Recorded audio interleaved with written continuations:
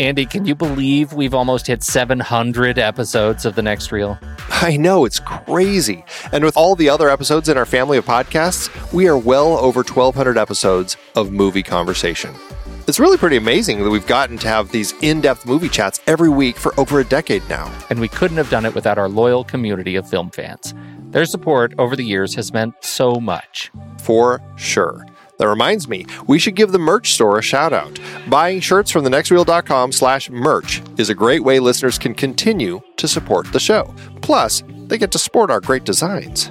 Absolutely. I think sometimes folks forget we have a variety of shirts, mugs, phone cases, and more available. In fact, a great place to start is with a shirt sporting the Next Reel's logo. We also have that classic Fast Times Spicoli Surf School tee, or the weirdly popular Rusty's European Tour shirt.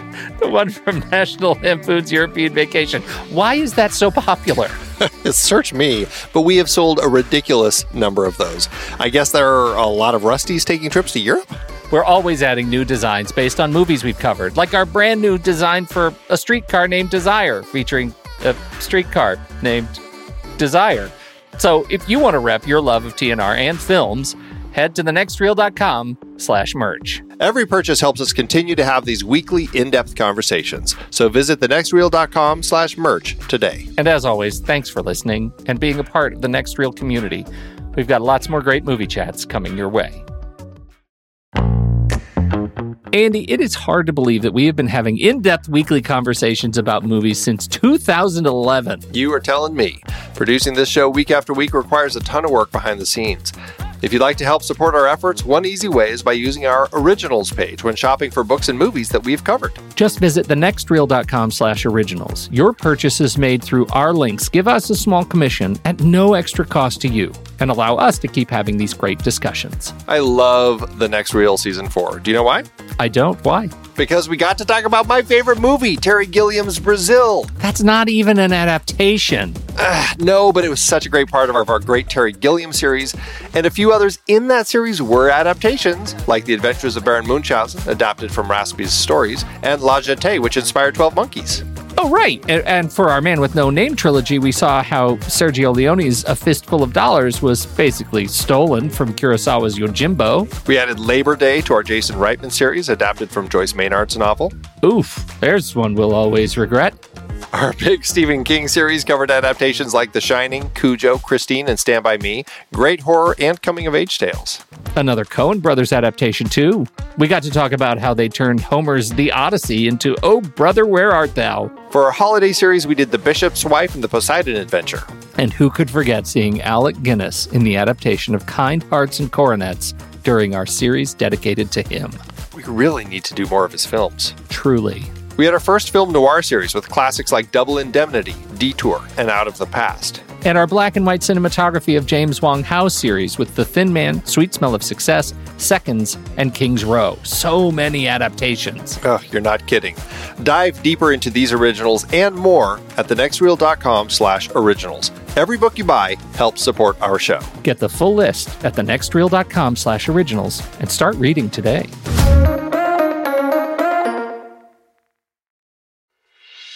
I'm Pete Wright. And I'm Andy Nelson.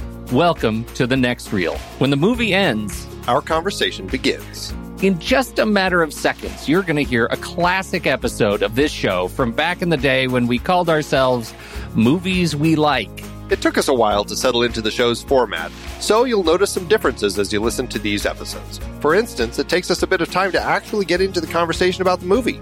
Things like that. But we're still proud of the conversations about the movies themselves, and we think they're worth keeping in the library. So enjoy these episodes from our back catalog. And you can become part of our Discord community, learn more about the show, and find out how you can become a supporting member at thenextreel.com. So thank you, everybody, for downloading and listening to The Next Reel. We appreciate your time and attention, and we hope you enjoy the show.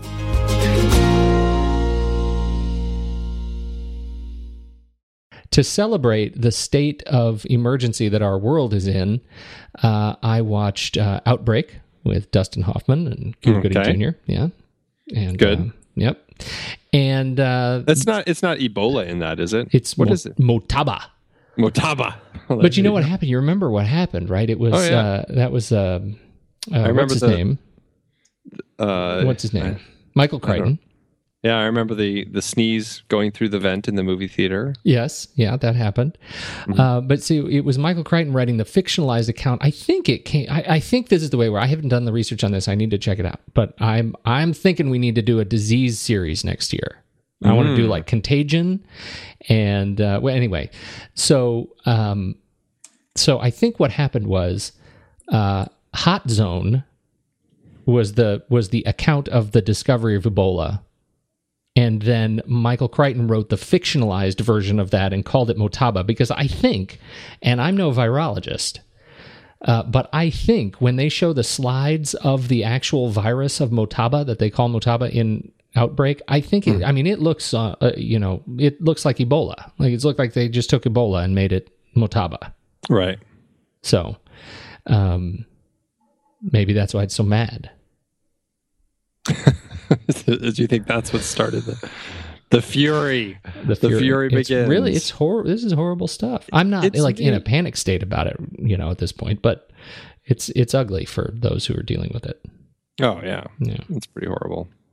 So I watched that, and then after that, to chill off, I watched Her. Oh, cool! Yeah. I have one that I still have yet to see. Really? I know. It's. I always try to catch up on my Oscar nominees, and I somehow missed that one. And I mean, everything about it screams, Andy, you need to watch this. But we should do a Scarlett Johansson is a computer series of Her and Lucy. Yeah, but I don't think you wanted to watch Lucy again. No, we can do it without actually watching Lucy. Believe me, it'll be the same conversation. Excellent. But this one, I will tell you. Let me just tell you about it. I thought it was lovely, and I found myself not a little bit heartbroken at the end. It's been sticking. It's been gnawing at me. I want you to watch it so we can talk about it, because I thought it was beautifully well done. Nice. Yeah. It was a redemption film from Lucy. Oh, good. Which was a bucket of poop. What is that other movie that she did that also looked really interesting? Under the Skin? Yeah. Yeah, not a robot, but certainly an otherworldly being that is... very different. Yeah. Very different for her, especially, so... Yeah, absolutely. Yeah, it was good. What about you? You see anything this week, or you just been busy? Budgeting, producing? What have I seen? I did go see... what did I take the kids to? The Book of Life. Oh, what'd you think? I thought it was... I enjoyed it. It's a really magical film. It's a beautiful world. It's a magical story. I felt the story itself was lacking from my perspective. The story, things happened just because it felt like they needed to happen in context of the story. So I never really got fully invested in it. But the kids loved it. They had a great time. I felt if they could have overcome some of the story issues, it would have been a really fantastic film. As it stands, I mean, it's gorgeous. It's a beautiful world that they created here, and it certainly is worth checking out. So it's, kids will love it. I think adults will, for the most part, enjoy it too. And it's, other than just the story issues, that's my biggest gripe. But hey, it's making money at the box office, so they're doing a good job with it. Oh, that's great. It's intriguing, and I haven't. It's one of those like box trolls that was really intriguing to me, but I haven't seen it. We haven't. My kids are at that age now where they would rather see Maze Runner, right? Yeah, yeah. And so I'm missing, there was a window where we would see every animated everything. Right. And now we're seeing all the YA stuff. So right. So be it. Shall we tell the people where we're from? Where are we from?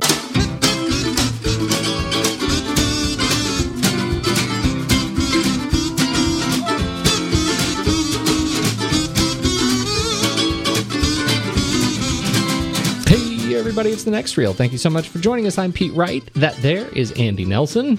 Howdy do. And we spoil movies heartily. You can catch up with us. You can learn a little bit about us at thenextreel.com. You can follow us on all the various social platforms. It's typically just, xyz.com/thenextreel. If you want to find us, go there. And we would love to talk to you and hear about your thoughts on movies. That's what we want to hear. Absolutely. What do we have to share with the people this week. We did our listener's choice last week. And we've now been in touch with the good and kindly Jeremy Wickett. Yes. And we're working out those details. Very excited about that. Who won the listener's choice. We're not going to tell what movie he's picked, but I'm going to tell you this. Oh, okay. I'm pretty excited. I knew you would be. What are the odds, seriously? That I know. It was like weeks ago, I was telling you, I really want to talk about this movie. How can we work it in? And then he would pick this movie. You're like, we need to build a series around it. Yeah. It makes me think the whole thing was set up. Totally. Who would rig this? Right. They went to a lot of trouble to rig that so Listener's Choice Award there. Pete. I am very excited about this. Clearly, the good Mr. Wickett and I are kindred spirits. So this will be a lot of fun. What else do we have to talk about with the Do we have any other updates we need to share with people about that kind of stuff? Not that. I don't think so. I think that's it. Other than, keep guessing on the Instagram Pony Prize contest, because that drawing is coming up in a couple months, right? It is. And speaking of the moment everybody's all been waiting for, I'm sure, how did you do this week on the Standy versus the People? The Standys. It was a little bit of a trip, I guess you could say. A little bit of a stumble. First image out of the gate, and it took, dare I say, moments before good old Soda Pop Rocker nailed it. Right out of the gate. And he knew right away that image was from none other than the cult classic Heathers. And so that was he did. That was so fast. There wasn't even nothing. The first comment, the first image, Heathers. Yep. And then Blot, of course. Ben Lott comes in. Oh, yeah, I've seen that probably more than once. Yep. That's awesome. It's a very identifiable film, but it's good to throw these in once in a while for people, right? Yes. Yeah, that's because the easy ones. Yeah, lowers their guard. That's right, because then next thing you know, we're going to get Fritz Lang's Spies again. Really throw him for a loop. That's right. You call up Steven and say, "Release the Kraken." That's right. That's right. And it comes out. Oh yes. Well, this is a great set of images, and I this is a big favorite of mine too, Heathers. Yeah, it'd be fun to do a little cult classic series. It sure would. It sure would. Let's do trailers. I'm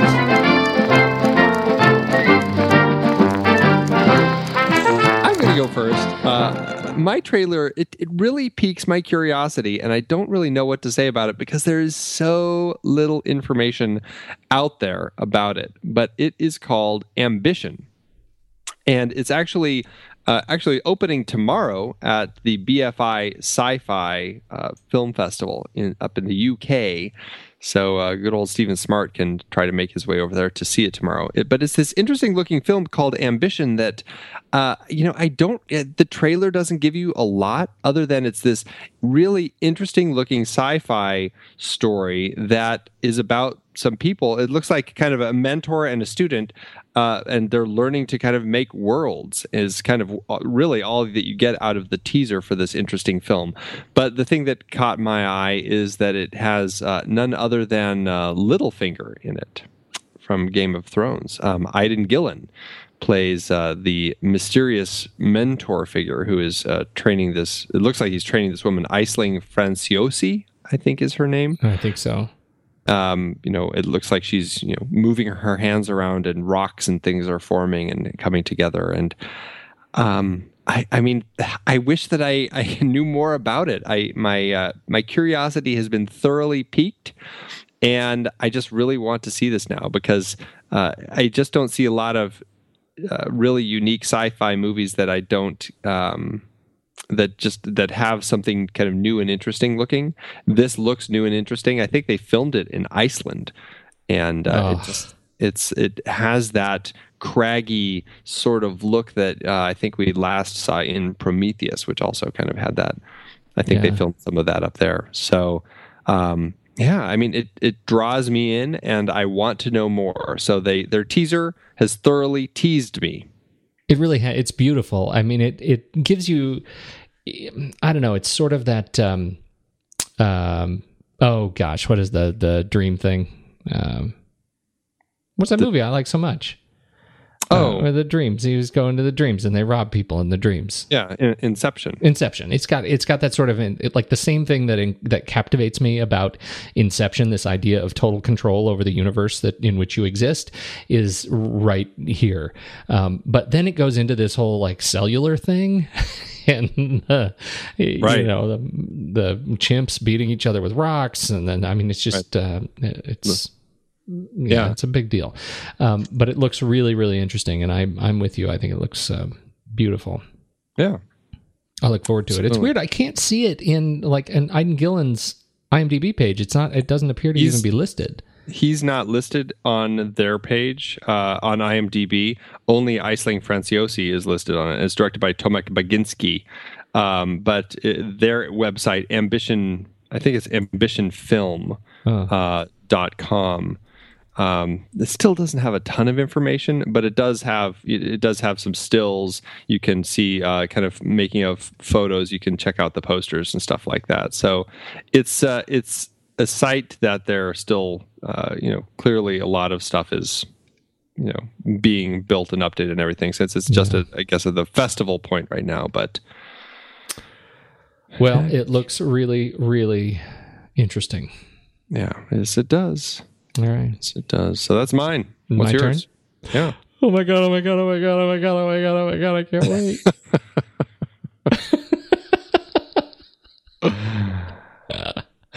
I'm doing Avengers: Age of Ultron. Trailer came out yesterday. I immediately accidentally. Damn it, Hydra. That was a great Twitter response, but they did a good job. It's nice to be able to laugh about all these things. Well, and I think it was very smart on their part to just say, Hydra's, they screwed us up. Let's just release the high def now. It's like they just took it in stride. They totally did, and well done, Marvel. Good spirits, good sports. The trailer is amazing, and I'm just a hooligan for these characters. Like I think it's been like in the back of my mind kind of dormant how excited I am now about these characters. I cannot wait to see what they do with them. I think Ultron looks terrific, sounds terrific. The trailer is haunting, doing the song from Pinocchio, There Ain't No Strings on Me, in a really haunting minor key. Did you say There Ain't No Strings on Me? Yeah, I did. That's a different version of Pinocchio that I saw. Yo, there ain't no strings on me. That's kind of what I imagine Ultron sounds like when he's off duty. And so I'm very enthusiastic about this film. And so immediately my son was sound asleep, and I went up and I took the iPad up and I woke him up and played it for him. Needless to say, like it was a good father should. Not easy to get him to go back to sleep. Anyhow, so I'm very much looking forward to this. It opens May 1st, 2015. I will say this made me more excited about this movie because, the Avengers, I enjoyed the characters. I enjoyed the vibe of that film, but I thought the story was really lacking, which, I think is a problem I have with a number of the Marvel films. But the Avengers really, especially when we got into that last fight, I just kind of thought it was a little tedious. But it looks like they've got just a much better story, much more interesting, and it looks really interesting the way that it ties in the nature of these superheroes and kind of this world that they've created by introducing, like Iron Man, Tony Stark says, this is the end of all the stuff that we've started. By creating all of these other kind of, I don't know what you call his troops, but the little Iron Man people that kind of can help stop crime and stuff, all of a sudden things go awry. Mm-hmm. And, I think it looks like a much more solid story that in a way feels more grounded in the just kind of the earthly element of the story being told. Yeah, and there are some things that are, it feels like this is the end of a chapter, and we're going to be introduced to some new Avengers, and like it just feels like this is pivotal. This film is going to be pivotal in the cinematic universe, and I'm very excited about pivotal things. I like it when they blow them up. on giant screens. So this looks very exciting, and that old Joss Whedon, man, he can turn them out. Yeah, and it's got Hulk Smasher, and that was awesome. So very excited about this. Nice. I'm gonna go get in line now. You know what I'm gonna do? What? I'm gonna put on some Liberace. You almost died. You have a compound fracture of the tibia in both legs, and the fibula in the right leg is fractured too. And as soon as the road's open, I'll take you to a hospital. In the meantime, you've got a lot of recovering to do. There is nothing to worry about. You're gonna be just fine. I'm your #1 fan. My name is Annie Wilkes. I think one of my clients, Paul Sheldon, might be in some kind of trouble. You mean Paul Sheldon, the writer? Well, everybody sure likes those misery books. They had it at the store, Paul. They said he checked out last Tuesday. Isn't that a little strange? I guess it was kind of a miracle you finding me. In a way, I was following you. You were following me? Oh, Paul, I've read everything of yours, but the misery novels. You must be a good man, or you could never have created such a wondrous, loving creature as Misery Chastain. Very kind. The presumption must now be that Paul Sheldon is dead. You dirty bird. How could you? Misery Chastain cannot be dead. Misery Spirit is still alive. I don't want her spirit! I want her! And you murdered her! You don't think he's dead, do you? And don't even think about anybody coming for you, because I never called them. Nobody knows you're here. And you better hope nothing happens to me. Because if I die, you die. Eventually, you'll come to accept the idea of being here. Annie, whatever you think about doing, please don't do it. Annie, for God's... Shh, darling. Trust me. God's sake. It's for the best. God, I love you. Oh, misery. Sweet misery. That's where we are right now. We're doing 1990s Misery, a Stephen King adaptation, continuing our Stephen King conversation. This one directed by Rob Reiner, script written by Billy Goldman. Billy G. Oh, Billy G. Starring James Caan, Kathy Bates, and most importantly, Richard Farnsworth, who is always fantastic in everything ever. It is. Francis Sternhagen they're just cantankerous to each other. His wife, they're fantastic. And of course, Lauren Bacall, who is not in it much, but it's so great to see her on screen. Yeah, it's always great to see her popping up, even if it is such a small little kind of a cameo role, but she's just great. She really is just great. This is based on, obviously, the novel of the same name, Misery, which was, if I remember, much more gruesome than the film. And yet, the film is still terrifying. And I think it continues Stephen King's wonderful evolution as a writer as he begins to dig more into the things that he fears the most. And this, particularly according to Rob Reiner, this was a film that was very, very close to King, that this was the thing that he feared the most, being able to shift gears as a writer and begin to do things that risk disappointing his most ardent fans. And the nightmare that is Misery emerged from that. An author, Paul Sheldon, who is known for writing his fantasy romance series about old Misery Chastain, changes gears and kills his lead character, and this is what happens when his #1 fan gets him alone. How did it stand up for you? This has always been one of my favorite Stephen King adaptations. It's such a it's a well-crafted and very efficient story, and I really enjoy watching it. It just moves, and it's just really psychologically disturbing and creepy, and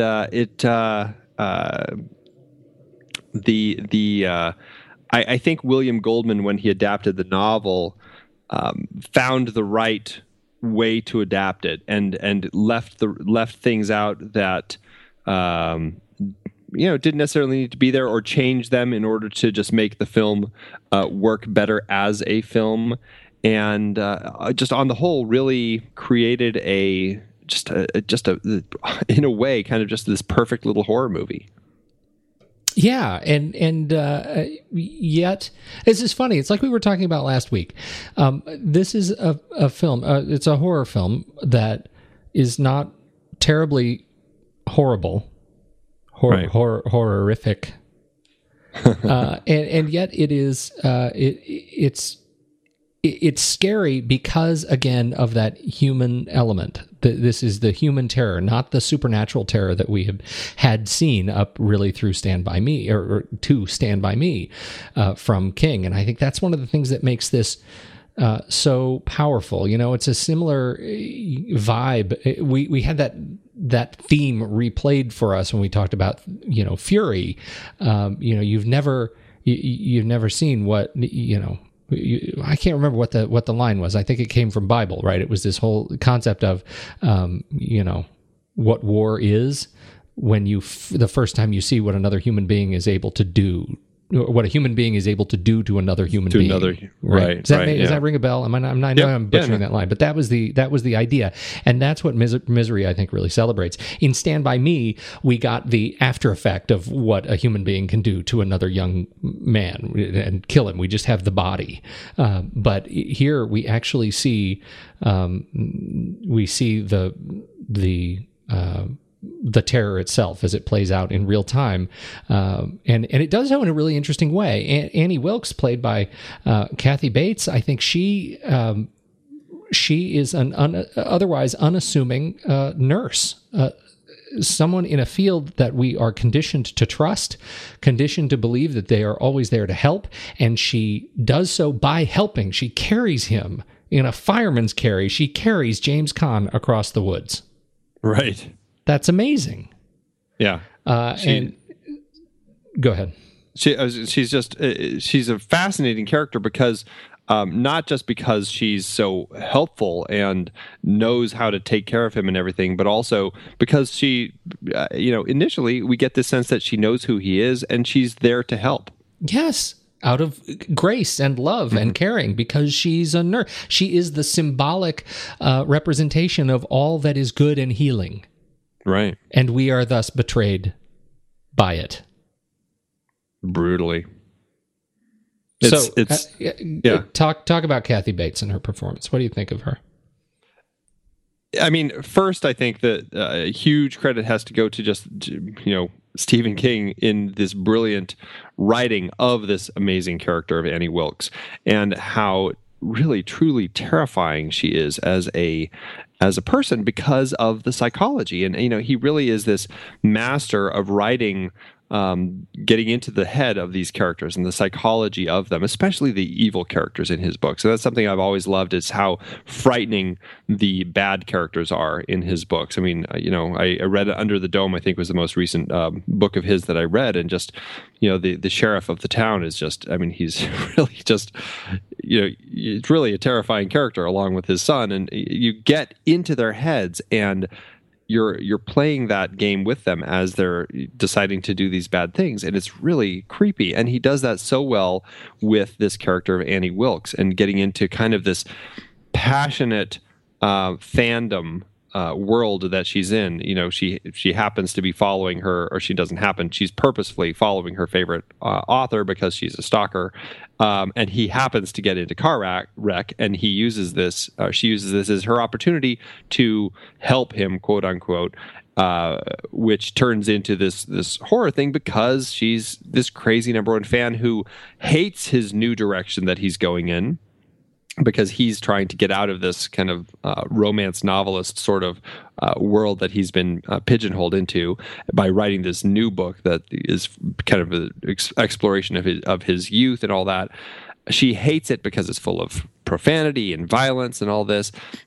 She gets mad at him, and then his latest novel, Misery's Child, comes out. She's so excited, she reads it, and then there's that terrifying moment when she comes in, or she wakes him and she's so upset because Misery Chastain dies at the end of the book. And that was his way to kind of kill that character so that he could move on and do other stuff. But for her, Misery Chastain was the end all be all. And that was the character that she wanted to follow. And she goes into this rage. She abandons him, leaving him, unable to move. It's just this terrifying situation that she's put him in.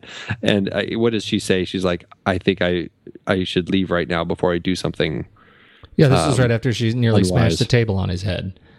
Right, exactly. She throws it at the wall, and she's so upset, and then she just leaves. And I mean, there's definitely this person who is clearly just psychologically disturbed, and she's got some. I mean, I look at it as she's just a person with a serious mental disorder, and probably clearly a killer of some sort. We never really get a sense as to what she's done in her past when we see the kind of the scrapbook that she's kept. But as a nurse in the maternity ward, there were a lot of mysterious baby deaths. And I think there were some other people. I know in the book she had killed. Her scrapbook had included a lot of other stuff. Like I think it alludes to her having killed her father, to having killed like a college roommate, I think, and gosh, who else? And then just a bunch of the babies and stuff like that. I don't.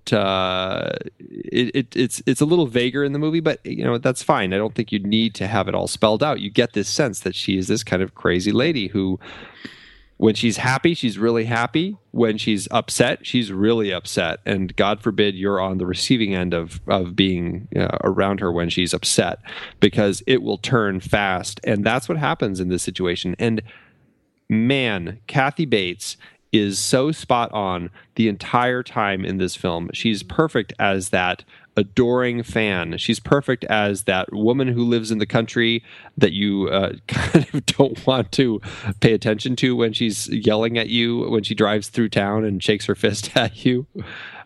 She's that really kind of kook that has the pet pig and is that romance novelist fan. But when she turns, it's so frightening. And she plays that perfectly. From the moments when she's screaming at him to that, one of the most terrifying lines for me is when right after she hobbles this guy and she looks at him and is just like, God, I love you. Oh. It's like, oh, that is almost scarier than the hobbling.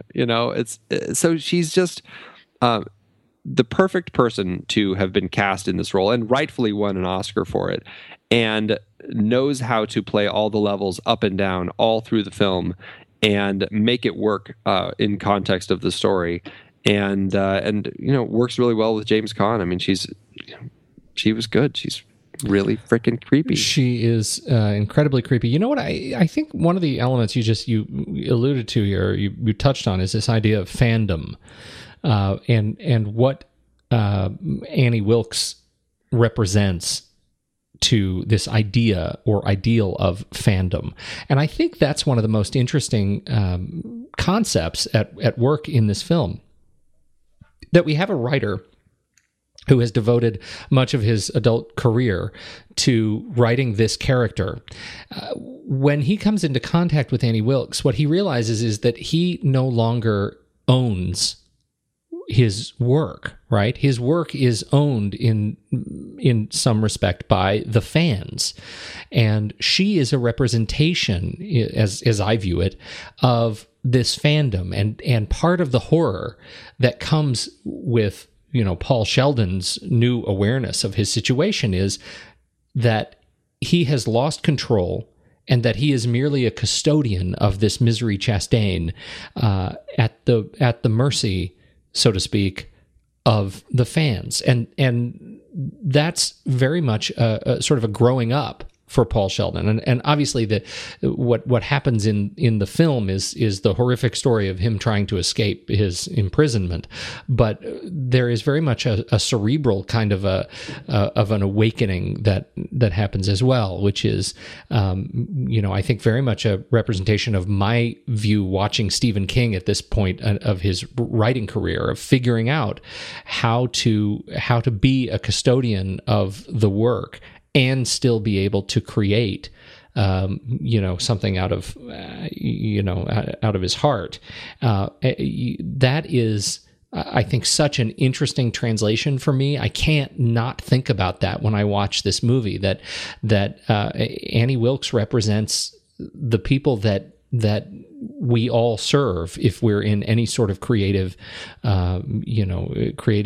The fans, the people who listen, and I think about it just as I talk about Avengers, right? I can be just as loony a fanboy as anybody else, about these things. It is easy to sort of see yourself lose control a little bit, right? I mean, when there's something that you really find an affinity for, that affinity relationship, I think is much more powerful than we give credit for. We sort of malign it when it comes to, teens in line at a Taylor Swift concert, but nerds in line at a Star Wars convention,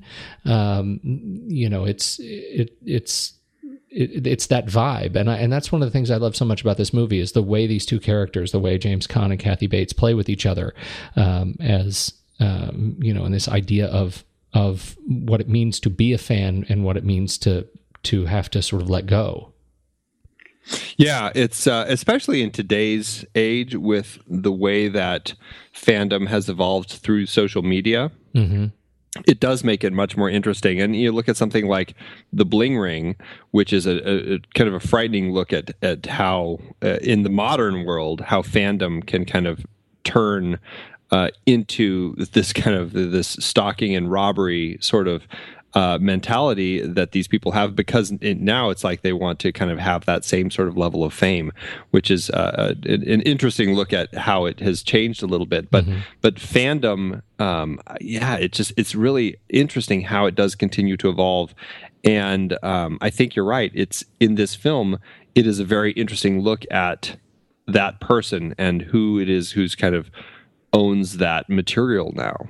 Yeah, I mean that was really the lesson for me was of this film, was the intention of the film, to me at least appeared to be look what happens when the blessing is you have built an amazing following of readers around the world who absolutely love what you have done and love what you have created, and as Bacall's character, his agent, says, this Misery Chastain put braces on your kids and put them through college, and so let's not be too hasty and in whatever comes next, but because that's the blessing of fandom, is that you've created something that is a gift to people's lives, that gives them inspiration.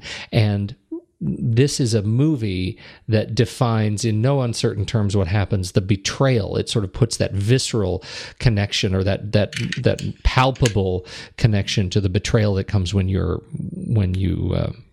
reached the end of it. There's an interesting element to that, I think, also is Stephen King said, I mentioned, I think I can't remember which episode, maybe it was Cujo, how in Entertainment Weekly, at the time Green Mile came out in 1999, Stephen King had put this top 10 list of his favorite adaptations of his novels. And Misery is, I think, number 5 on the list. And, number 6 on the list. And he said about it, William Goldman's best script since Butch Cassidy and the Sundance Kid, and a bravura performance by Kathy Bates. If there's a flaw, it's that the movie never quite explains writer Paul Sheldon's salvation, his imagination. I got a peek at Goldman's original script, which would have allowed viewers to explore the writer's mind. If they'd made that one, James Caan might also have won a little gold statue. I find that very interesting, and I read the book, it was so long ago, but I do remember that there was a lot, like you would kind of go into the world of Misery, as this new book that he's writing, Misery Reborn or whatever, Misery's Return, and you'd kind of get that story with the missing typewriter key and all that as he'd be typing those chapters, and that was as you know from the novel and from the movie, essentially Annie is making him write this new book of Misery. But also, it's a really interesting spin on it where by now, his opportunity to retake control of that character it helps him actually get through this horrific event. And it leads brilliantly to that conclusion of the film and that great climax when he uses it to his advantage to defeat her, and he burns it, and it's a great way to kind of take control of that again when this crazy fan had wrested it from him, too far from his grasp. Mm-hmm. Totally. Now, talk a little bit about James Caan. How do you feel like he did representing Paul Sheldon? Because this was one of those sort of contested casting decisions, and when you look at the list of men that were approached to play this film, it's pretty much everyone you could possibly imagine, and they all turned it down. Yeah, William Hurt, Kevin Kline, Michael Douglas, Harrison Ford, Dustin Hoffman, Robert De Niro, Al Pacino, Richard Dreyfuss, Gene Hackman, Robert Redford. Warren Beatty wanted to do it, but he wanted to rework the script, and then Dick Tracy got extended, so he couldn't. And so somebody brought up James Caan, who said, sure. And it's like, I like picking up the scraps after all those guys. Right. No, but, the interesting thing about James Caan is I always see him as such an angry character. Yeah. Maybe it's just because of The Godfather that I always picture him that way. But he certainly can play anger very well. And he works really well for me in this film. I think he plays this writer character really well. He gets a handle of just kind of this world, and he never goes crazy. He never is that high octane James Caan. He is just very even keel, and he works really well reacting to this the crazies coming from Kathy Bates. And it's really interesting watching this chess match between these two brilliant actors as they play these two characters, as his character, Paul Sheldon, is trying to read her and trying to make sure he plays the right piece so as to not set her off again, or to make sure that he gets his drugs or whatever it happens to be. Yeah, I think so too. He is the most sort of... it's interesting to look at him because he's sort of naturally masculine in this film, and it's that sort of works both in a couple of different ways. First of all, we get to see him just kind of in his general state of kind of frenetic action. When he's trying to wheel himself around the house, and he's trying to experience and take in all the things, all the various signals in the house, try to understand her movements and try to kind of parse that. But also, like, we get to see him convalescing, and he very much reminds me of my dad. When he was having sort of like just being taken care of, and there was something that was really sort of naturally pleasant in the first sort of 30 minutes of the film before her first big turn, where she comes in the middle of the night and stares over at him. And so I found him really appealing in this film, and it was such a twist. I think what had he done? Obviously, he'd just done, because I think, when did Dick Tracy came out? Right before this. Dick Tracy. They were both 1990 releases, but I don't remember when exactly. Dick Tracy was the summer. This was in the winter. But he wasn't in Dick Tracy, though. Yes, he was. He was? Mm-hmm. Oh, yeah. He was one of the guys. He was one of the mob guys. Right. Spaldoni. So that I find equally interesting that he was in this movie. And he wasn't huge in this movie, but... in Dick Tracy. But anyway, he comes off of Dick Tracy. But right before this, he was in another one of my favorites, Alien Nation. And it's a very different character. Like, everything I had known, like you said, everything I had known about him was defined by this crazy angry guy, or this crazy confused guy, or this crazy, we go back to, we've already talked about him and sort of his experience in being a man in Thief. Right. And so there was much about him that was counter to my experience of his role here. And I think that made it all the more interesting to watch. And I found myself feeling the same thing. Wow, that James Caan, he's really pretty good, in this film even now. And I've seen this movie a dozen times. Yeah, he does a great job in it. But the nice thing about him being such kind of that masculine character is it works really well when you see somebody that you've seen play such a masculine character have to be so broken and have to rely on somebody so much, which you kind of were alluding to. Yeah. It's really interesting when it's just horrifying when she pulls the blanket back and you see those legs that are just like puffy and swollen and blotchy and broken and all wrapped up. And this guy, I mean, he just can't get around. And so it's great as he starts finding his strength to sneak out of the room or to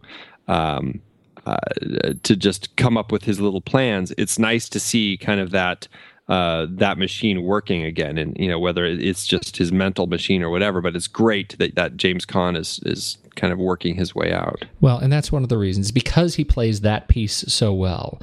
That's one of the reasons that the when she discovers that he's been getting out, why her reaction to that and his reaction to that experience is so powerful, because she confronts him so gently as he's in bed. And we've been watching his legs heal. We've been watching him get better over the course of the film. And then she comes in and she comes at him with an idea, essentially. So this is, I know you've been getting out. This is something I have to do, for your own good. It's that sort of maternal, again, that nursing kind of aesthetic that comes to bear here, where she has a solution to a problem and she goes ahead and executes, and that is, of course, the hobbling scene where she puts the wood between his ankles and then smashes his feet with a that breaks his ankles inward with a sledgehammer. And that, I think, is the sort of third point of James Caan's performance that I think is really wonderful. It's not the hobbling itself, because I can imagine being able to muster the nerve to scream, but it is the weakness that we get to see leading up to the hobbling as he is begging her not to do it. That is a side of James Caan that I don't think we see very often. And I really love it. I am just really drawn into that scene, as horrifying as it is. And this is in contrast to the book, where I believe she actually cuts off his foot. Yes, she's a lot more violent. I mean, it's violent either way, but she actually chops one of his feet off with an axe, and then when he complains about a missing letter on the typewriter, she actually slices off his thumb with an electric knife. Right, and you see, I think that the hobbling sequence in the film is an improvement on that. I think it's more horrifying because it is so much. I don't know that I have the words for it. I'm trying to figure out what is it about that hobbling that I find so much better than just cutting off. It's like cutting off the feet is expected. Like, I get it. Like, that's going to be the solution. But the hobbling, I think, is such a creative solution to her problem. Much more creative than the kind of expected amputation. I wish that I could find this quote. I was looking for it, but I couldn't remember where I had read it. But William Goldman had talked about that, because when he adapted the book, he had the hobbling scene. He left it the way that it was in the book, she axes his foot off. And that was something that I believe Rob Reiner wanted to change. And Rob was just like, it's too strong. It's going to it's going to take away from the film a little bit. And it was a big argument between William Goldman and Rob Reiner. And it was one of those things that he was just like, we have to keep that scene. That is the scene. That's the reason I wrote this script. And when he finally saw the film, or he saw it and recognized that Rob Reiner was right, that the horror in that moment is not in the fact that it gets cut off. It's just in the fact that she is crazy enough to do something like that. Mm-hmm. And if it was a big bloody mess, it kind of would have taken people out of it a little bit, because it would have just been a little more of a horror trope that you would expect. Like you were saying, by kind of making it this something you're not expecting, but it's still equally horrific, and it's all about the psychology, and that keeps it focused on the characters, I think, a lot more rather than just the violent nature of it. Yeah, that's precisely it. Those words are better than mine. William Goldman's would have been better than mine if I could have found them. So, I think that really captures what the pieces of the horror in the film that are muted yet so surprising that I think it earns a little bit more of the gruesomeness at the end. When we have the assassination of the sheriff at the top of the stairs, that's a bit of gore that comes as unexpected by the time we get to that point in the film. You know what I'm saying?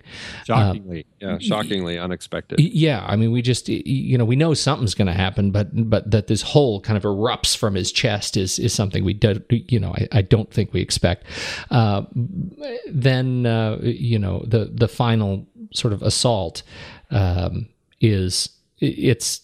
it's a scary fight between this woman who is clearly they have done a great job of establishing her physical prowess, her strength. I mean, just by letting her carry him on her shoulders through the blizzard was enough to set up that she is a force. But he is also compromised still at this point. He's hobbled, he can't walk, and he's weak, even though he's been doing his exercises by deadlifting a typewriter. It's he is in a weakened state, and so that's a scary fight. I think they set it up well, and they clearly have established that she's sociopathic, and it ends up being a great, thrilling, horrific climax.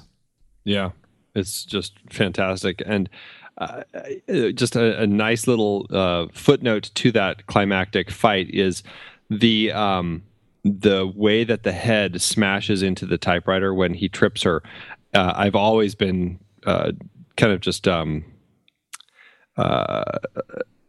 always enjoyed how thorough of a banging it is. Because that head comes down so hard on that typewriter. It really does.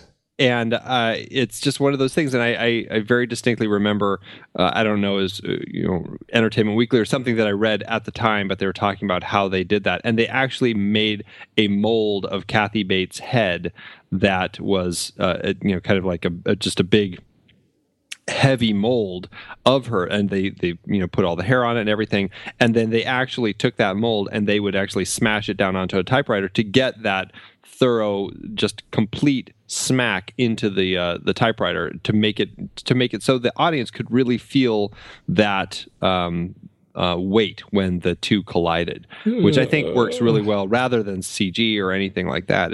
It feels very 100% real. It feels really bad. It does. It feels so bad. I can see why she doesn't get up right away when she smacks her head into it. Yeah, you feel like she shouldn't get up at all. And I think if there's anything, if we're going to nitpick it at all, the fact that she gets up again it falls into the horror trope. And yet I forgive it. And that is even toned down from the book, which she gets up again. Like he, what happens in the book? Okay, so she he stuffs the paper into her face, trying, eat this. She attacks him again. She trips. She smacks her head.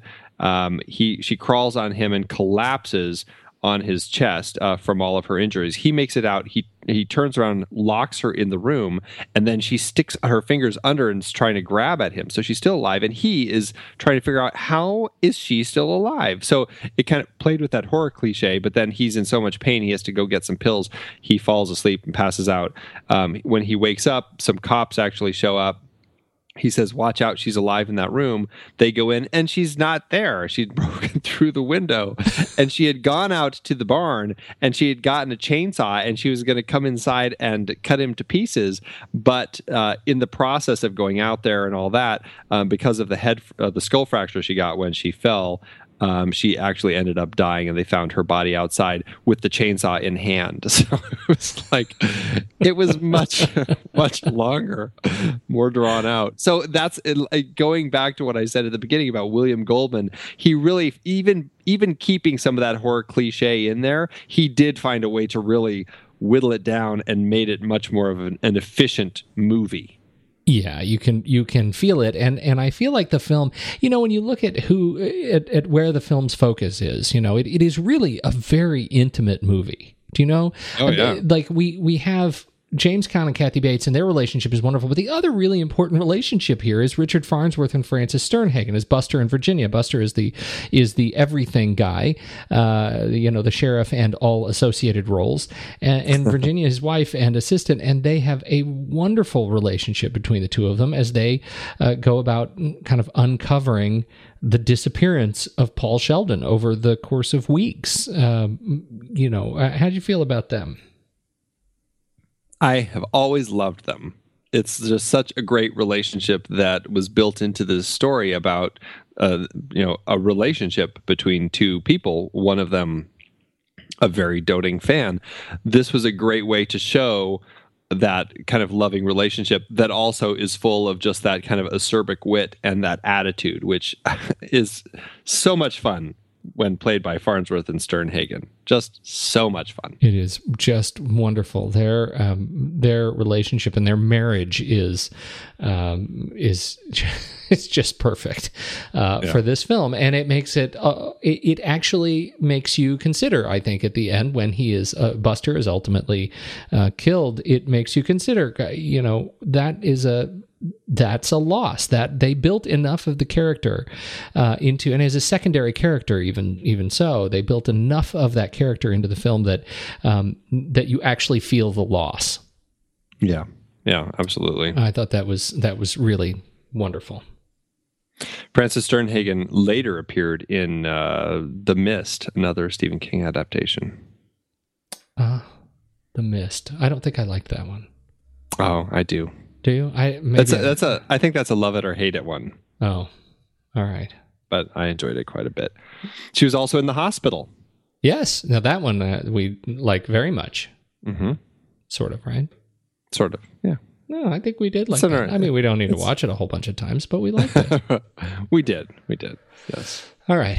What else you want to talk about on this film? Shall we talk a little bit about? Do we need to talk a little bit about Rob Reiner?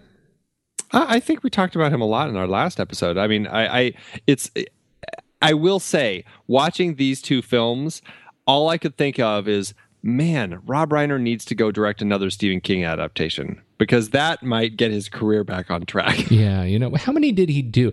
And it's little bit. It's just these two. It's just these two, but. One of the things that I thought was interesting, he did a significant interview with TV legends, and you can find the whole thing. It's like, I don't know, 12 half-hour parts where they talk about Rob Reiner from birth to death. Wow. It's just a headshot of him. You can watch the whole thing. It's great stuff. But one of the things that he talks about, which I find really fascinating, is that Stephen King's relationship with him, and because of the work he did on Stand By Me and Misery, which were, as we talked about last week, Stand By Me was another one that was very important to Stephen King. These two films back to back really encapsulate this, his relationship to his youth and his relationship to his career, two things that are very important in his life, right?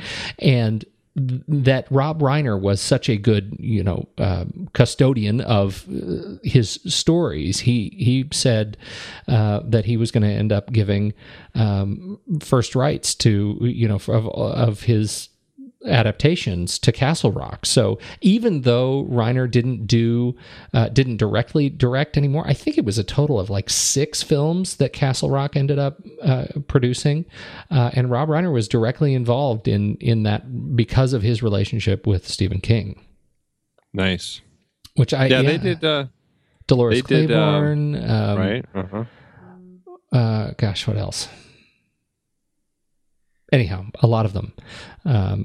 And good. And I don't know. There were as we get the later films, I think there were more that I liked more even than the earlier films that I that we've already talked about. So there may be another Stephen King series in us. Yeah, the problem with looking up Castle Rock is all of the TV work that they did. Yeah. It makes their list so long that it's like impossible. Yeah. Every Seinfeld episode is on here. It's like, I don't need to see all of those. Can we just see the movies? I don't know. But yeah. Anyway, so that's this. That was I thought an interesting piece of the story about their history. So there you have it. I agree. Well, we should mention that the fantastic Barry Sonnenfeld shot this. Yes, he did, and I think it goes to that sense of claustrophobia that the film has, and I really like. First of all, it's a small town, obviously. All of the, it feels very much like a Western to me. I mean, the way we're introduced to the town is in, Buster's, from behind Buster, sort of from the wall, looking out toward the front door of the sheriff's office. And I love that shot in particular because it reminds me so much of like a saloon shot, where we get to see the door and the swinging doors, of an old Western saloon. Right. And so you get the feeling, it sort of puts you in a sense of place, I think, really nicely. And then, of course, the house is beautifully, I think, shot. Particularly the sequences where she is standing over him in bed, like any of the point of view sequences of Annie Wilkes from Paul are really terrifying, and I think are a credit to Sonnenfeld's creativity with the camera here and lens choice. Using the wide angle lens. Yeah. Getting her close up to give that nice facial distortion when you're looking at somebody, it really does help emphasize that invasion of your space. Oh, absolutely. Who else is hot? And this, I was just going to say, this was the last film that Sonnenfeld did as a cinematographer. We have talked about him with Blood Simple. Early in his career, we talked about him, how he did some more with the Coen brothers, including Miller's Crossing, which we talked about. We talked about him in When Harry Met Sally and Sally. Harry Met Salary? Celery. I've got celery on the brain. What can I say? I need my man and his struggles to be a vegetarian. It's a totally different movie. Well done. Yes, and then Misery. So this was the last before he switched hats permanently, and then started with the Addams Family, which is the very first directing role he did. So, and his latest is a TV movie called Dead Boss. A woman wrongly accused of murdering her boss is forced to prove her innocence. Well. Yeah. That happens. Yep. Oh, guess. Barry. Yeah. Yep. So anyway, that's Barry Sonnenfeld. Just another random side note. Kathy Bates was also in Dick Tracy. What was she in Dick Tracy? How is that possible? Isn't that strange? That's crazy. She was it Mrs. Green? I don't know who that is, but I don't either. She was. It's like, God, what a weird connection. That's so really strange. Funny. That's so really strange. Funny. Yeah. So anyway, that's that little note. Other than that, the music I think is effective in this film. It's not a soundtrack that I go to and listen to, but I think that the music works really well. Mark Shaman, he is a composer that can do some great stuff in context of the stories that he's telling. It's not always stuff that you want to kind of put on and play, but it does work really well. We've talked about it. I mean, he did this. He did what else did he? He did some stuff in When Harry Met Celery. Sleepless in Seattle, South Park. I mean, he's got some good stuff, and but I think also what works really well is the Liberace music. where it's placed and how they do it. Like when Moonlight Sonata comes on during the hobbling scene, that is such a tranquil, relaxing piece of music.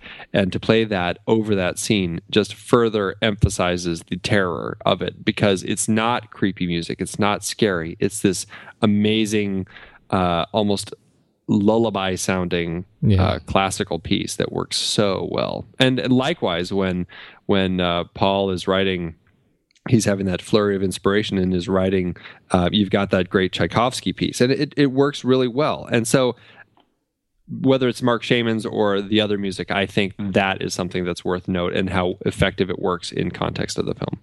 Yeah, I agree with you, and I think I think there are a lot of Shaiman's scores that I'm not as much of a fan of, but every now and again, he comes up with something that I think is really touching.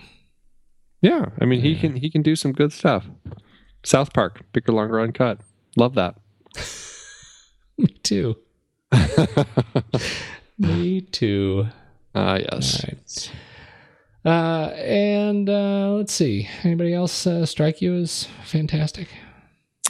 The only thing, just a couple random things that no one else on the crew that I was going to hit on, but the just interesting note as far as Stephen King goes, this was actually going to be one of his Richard Bachman books when he was writing under the pseudonym of Richard Bachman.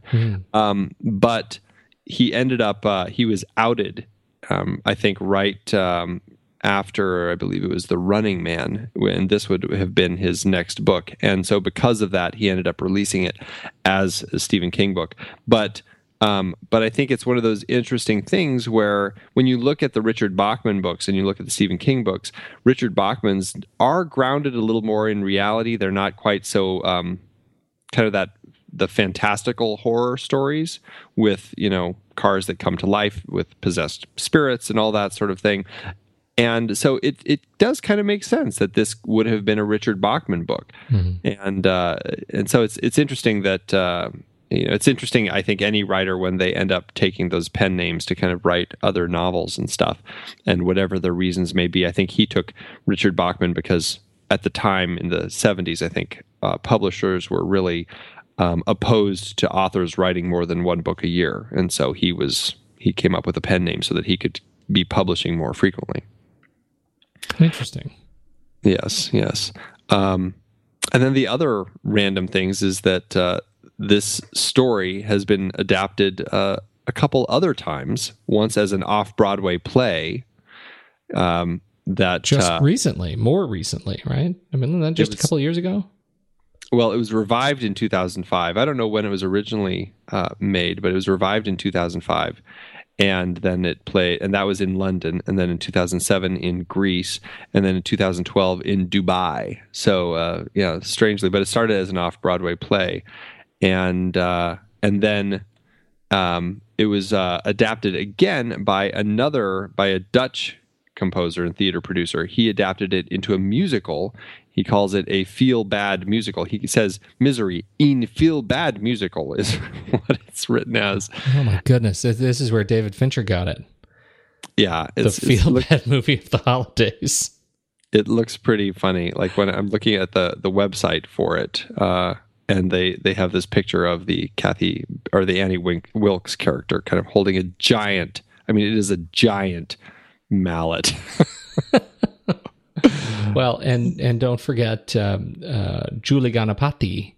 That's right. The 2003 South Indian version of Misery. Yeah, which is it's an actual remake of the film. Yes, not an adaptation of the novel. You gotta love that.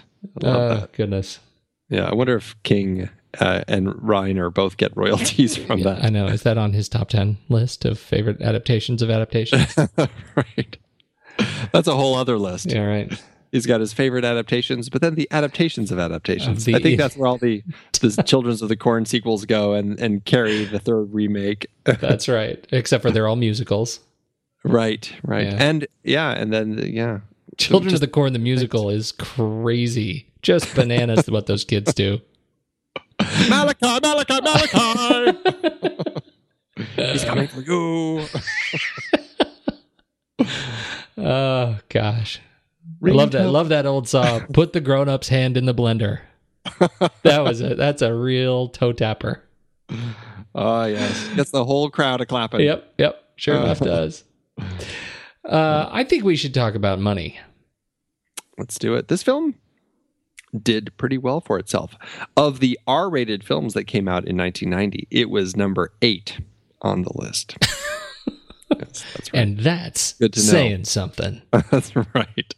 Behind Pretty Woman, which was the number 1 R-rated film of 1990, Total Recall, Die Hard 2, Die Harder, Presumed Innocent, Another 48 Hours, The Godfather Part 3, and Flatliners. Those were all ahead of it. But this film, it cost, what was it, about $20 million to make, roughly, and in today's dollars, that's about $35.6 million. It ended up grossing domestically about $61.3 million. So it made a nice profit. I couldn't find any international figures, but just from those domestic numbers, it ended up turning a handsome profit. And if you look at adjusted profit per finished minute, it was making about $680,000 per finished minute. My goodness, that's a lot of money. Yeah. Not as good as Stand By Me. That's still the highest grossing film on our list in the profit per finished minute, but it's second. Not bad. Not too bad. All right. Good job, Rob Reiner. Good job, Rob Reiner. Let's rank it. Let's do it. Head over to flickchart.com/thenextreel and you can check out our stack rankings, see if our movies line up with your movies, and if Misery will break the top 41. 41. Wow. Mm-hmm. Okay. Misery or Carrie. I love how that keeps popping up. I would do Misery. I would too. Good. Excellent. Misery or 12 Monkeys. See, I would probably... That's a hard one. Goodness. I really, if I in my head go 12 Monkeys, oh, but then there's Misery. And then I go Misery, but I know. And there's like sadness and shame. I know. What do we do here? I'm going to say 12 Monkeys because I've watched it more. I don't know if that's a fair way to do it. I think I'm leaning toward Misery. All right, I'll do Misery. I'm really comfortable in either way on that one. All right. Misery or The Shining? Misery. Really? Over The Shining? Yes, I know. Bananas, right?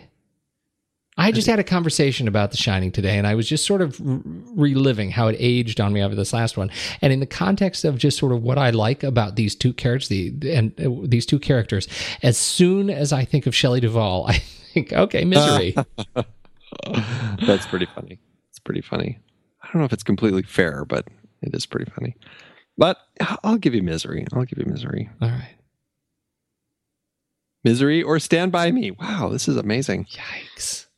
I'm going to have to go Stand By Me.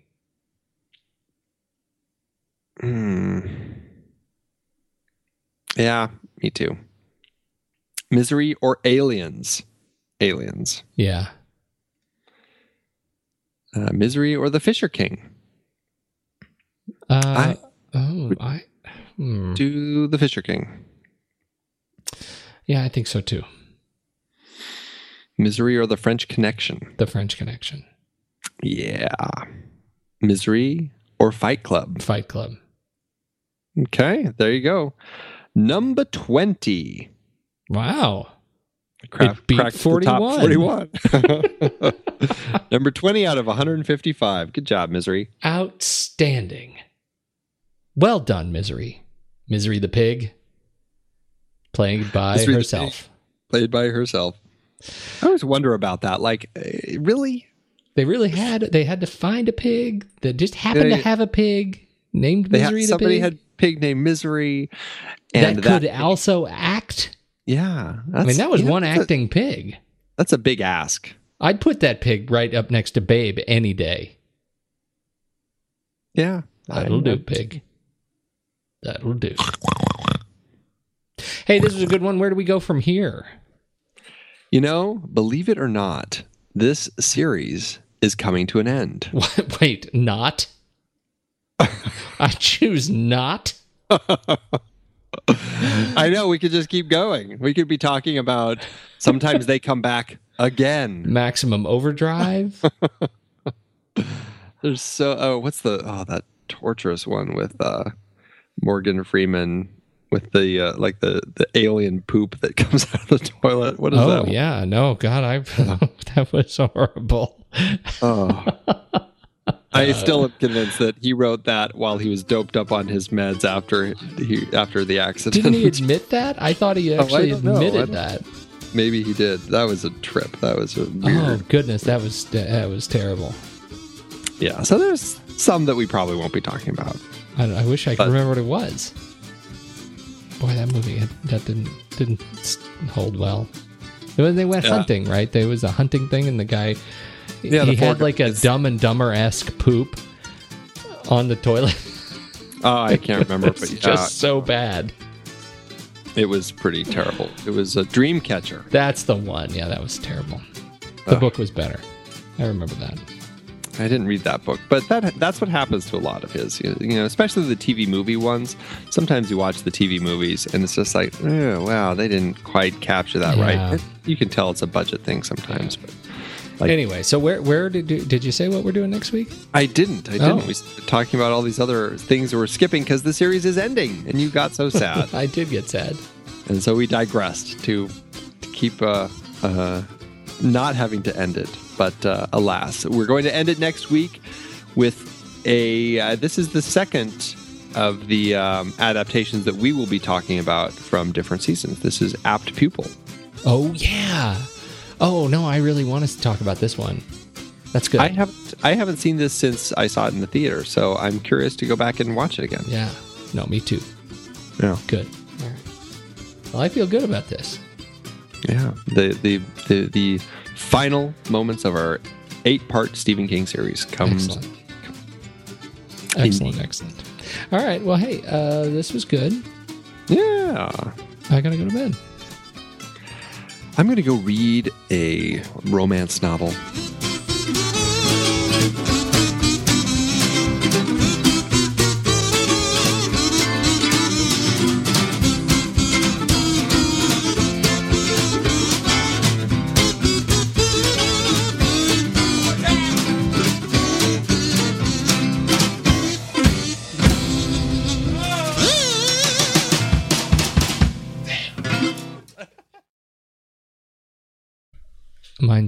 Mine is actually, this is interesting. It was written by Mark Twain.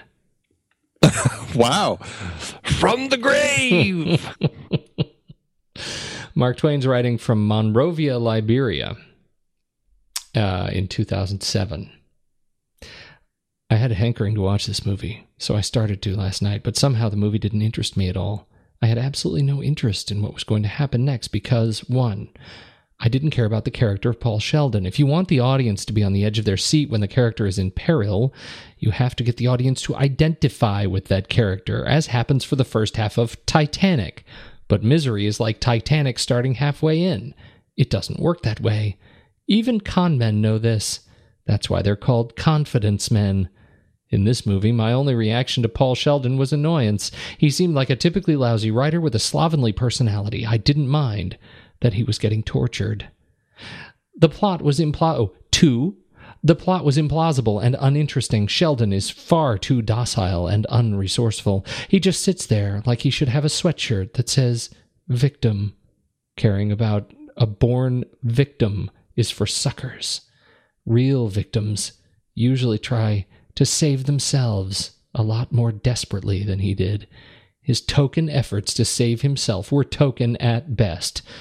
So I turned it off, wondering what possessed me to ever want to watch it in the first place. Scene. Wow. Mine is by Casey Strawberry Blonde. Oh, I'm looking forward to this. Just a 2-star one. And it's really long, so I'm going to be drastically condensing it. Huge come down from the book. You'll hardly recognize it. I'm an RN who could kiss Stephen King for bringing public attention to the very real problem of evil, sometimes killer nurses who are either sociopathic or narcotic addicted and still working in healthcare. Still, the movie is so disappointing. There are several parts that don't add up, but James Caan's golden Razzie-worthy performance is what completely ruins it. I didn't expect all of the mind games and psychological warfare that goes on between the hero and villain in the book to be communicated in the movie, but was disappointed that more of it wasn't. I thought that was the main point of the story. Silly me. Again, I thought the whole story was supposed to be about a villain who is an evil genius and her kidnapped victim who is so intelligent and able to hold it together that he has a chance, even though the odds are greatly stacked against him. Instead of portraying that, Caan acts like he thought he was supposed to be portraying Wile E. Coyote. In one scene where the villain horribly abuses and tortures him, Caan writhes and yells twice, and then voila! Half a minute later, he's good as new, a la your favorite cartoon character. He didn't even break a sweat. That's it? I don't think so, James. Near the end, Caan needs a bath and some clean clothes, but otherwise looks like he just got back from a spa. Miraculously, his emotions are still rock solid. Right. That's fortunate because he needs to make a very nervy and dramatic escape attempt or be murdered by the villain. I think he creases his brow once during his escape attempt. There's still another scene at the very end that's bogus as it can be, that's as bogus as it can be, and an insult to people who've really lived through a certain medical problem. I won't tell you the ending, but my advice is to read the book and skip the movie. To see a performance by Bates that's excellent through the whole movie, I recommend Fried Green Tomatoes. To see a good one by Caan, I recommend The Godfather. If you want to read about real-life versions of Annie Wilkes, I recommend Nurses Who Kill by Clifford Leyendecker and William A. Burt. Wow. That was like a review and a PSA all at once. That's right. And that's the condensed version. About nurses who kill and what is that medical condition? IBS? I don't know. That's like, what is the certain medical condition she's referring to? I don't know. That's a mystery. Yes. I've been podcasting since 2006. In that time, I've tried countless hosting platforms, but in August 2022, we switched to Transistor to power all of our shows here at True Story FM, and it's been a game changer. I love that Transistor allows unlimited podcasts and storage without extra charges. We can publish so much content, and we do. If you want to start up a podcast, do yourself a favor and host your show on Transistor. With their one-click publishing, you can get your new show onto all the major podcast directories effortlessly. And their website builder lets you quickly build custom sites for each show. The detailed analytics are invaluable too. You can access all kinds of listener data anytime. Oh, and the versatile players allow you to embed episodes anywhere to reach new listeners. Plus, the team behind Transistor is super responsive and keeps making the platform even better. After using countless hosting services over 15 plus years, Transistor has been, hands down, the best podcast partner for us. If you want a hosting platform to take all the worry out of getting your podcast out into the world, go to thenextreel.com/transistor and check it out. Support our show and support your own show by going to thenextreel.com/transistor. Start growing your podcast today.